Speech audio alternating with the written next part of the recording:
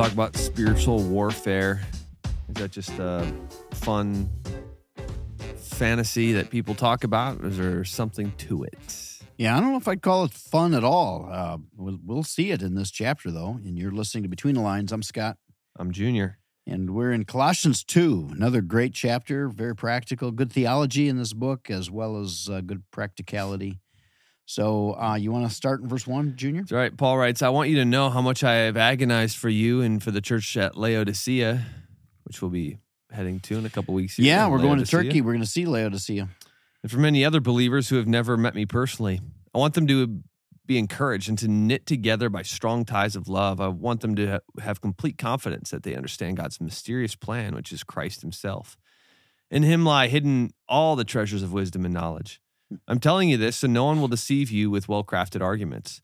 For though I am far away from you, my heart is with you, and I rejoice that you are living as you should and that your faith in Christ is strong.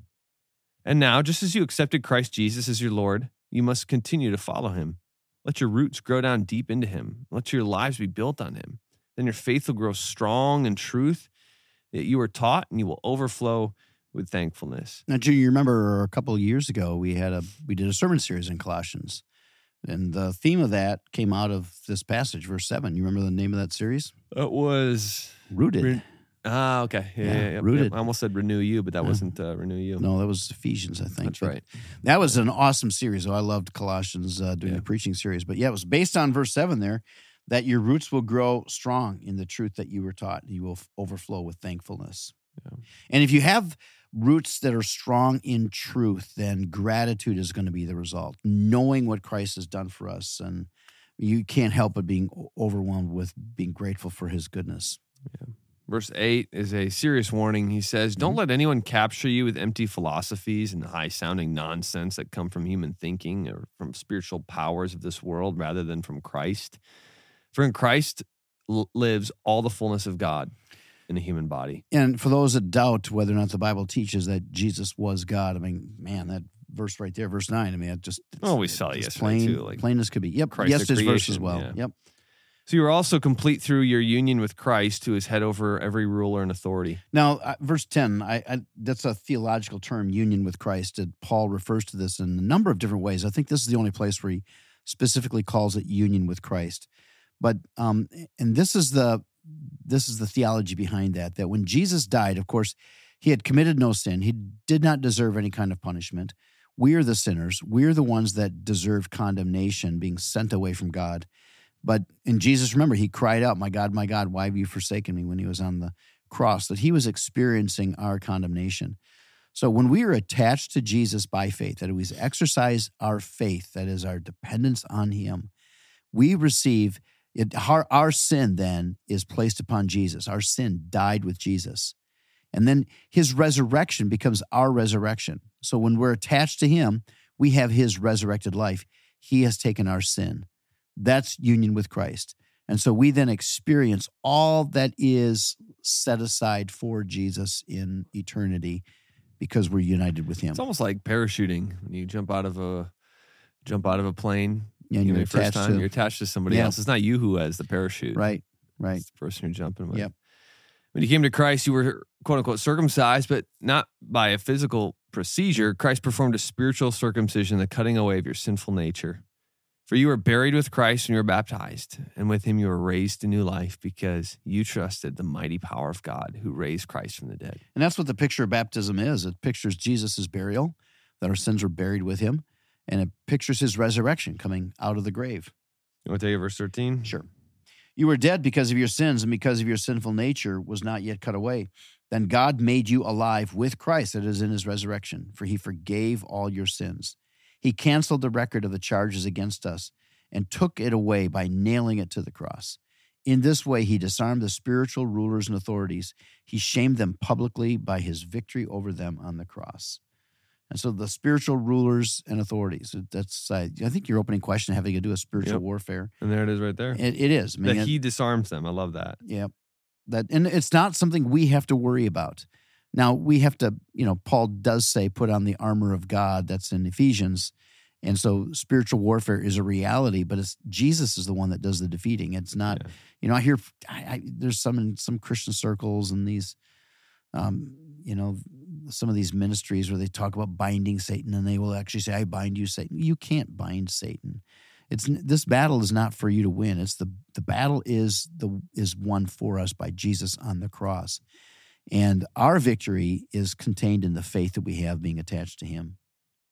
So anyway, he goes on and says, so don't let anyone condemn you for what you eat or drink, or not celebrating certain holy days or new moon ceremonies or Sabbaths. That was the Judaizers that were trying to get people in the church to adhere to the law.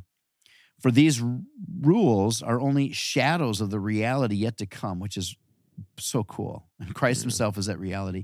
It's kind of like if you're looking down the hallway and you see a shadow that appears, you're watching the shadow trying to figure out who is that, who's coming.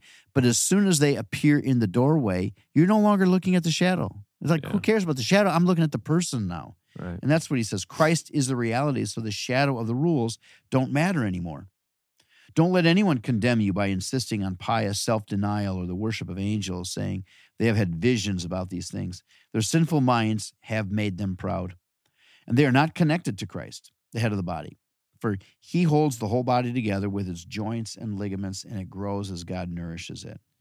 You have died with Christ, and he has set you free from the spiritual powers of this world. So why do you keep on following the rules of the world, such as don't handle, don't taste, don't touch? Such rules are mere human teachings about things that deteriorate as we use them. These rules may seem wise because they require strong devotion, pious self-denial, and severe bodily discipline, but they provide no help in conquering a person's evil desires. That can be found only in being filled with him, filled with Christ, filled with the Holy Spirit. That's right. All right, great. That was great. Chapter 2. It's Colossians 2. We're going to be in 3 tomorrow, but right now we have... Psalm 97 and 98 is on the docket for today.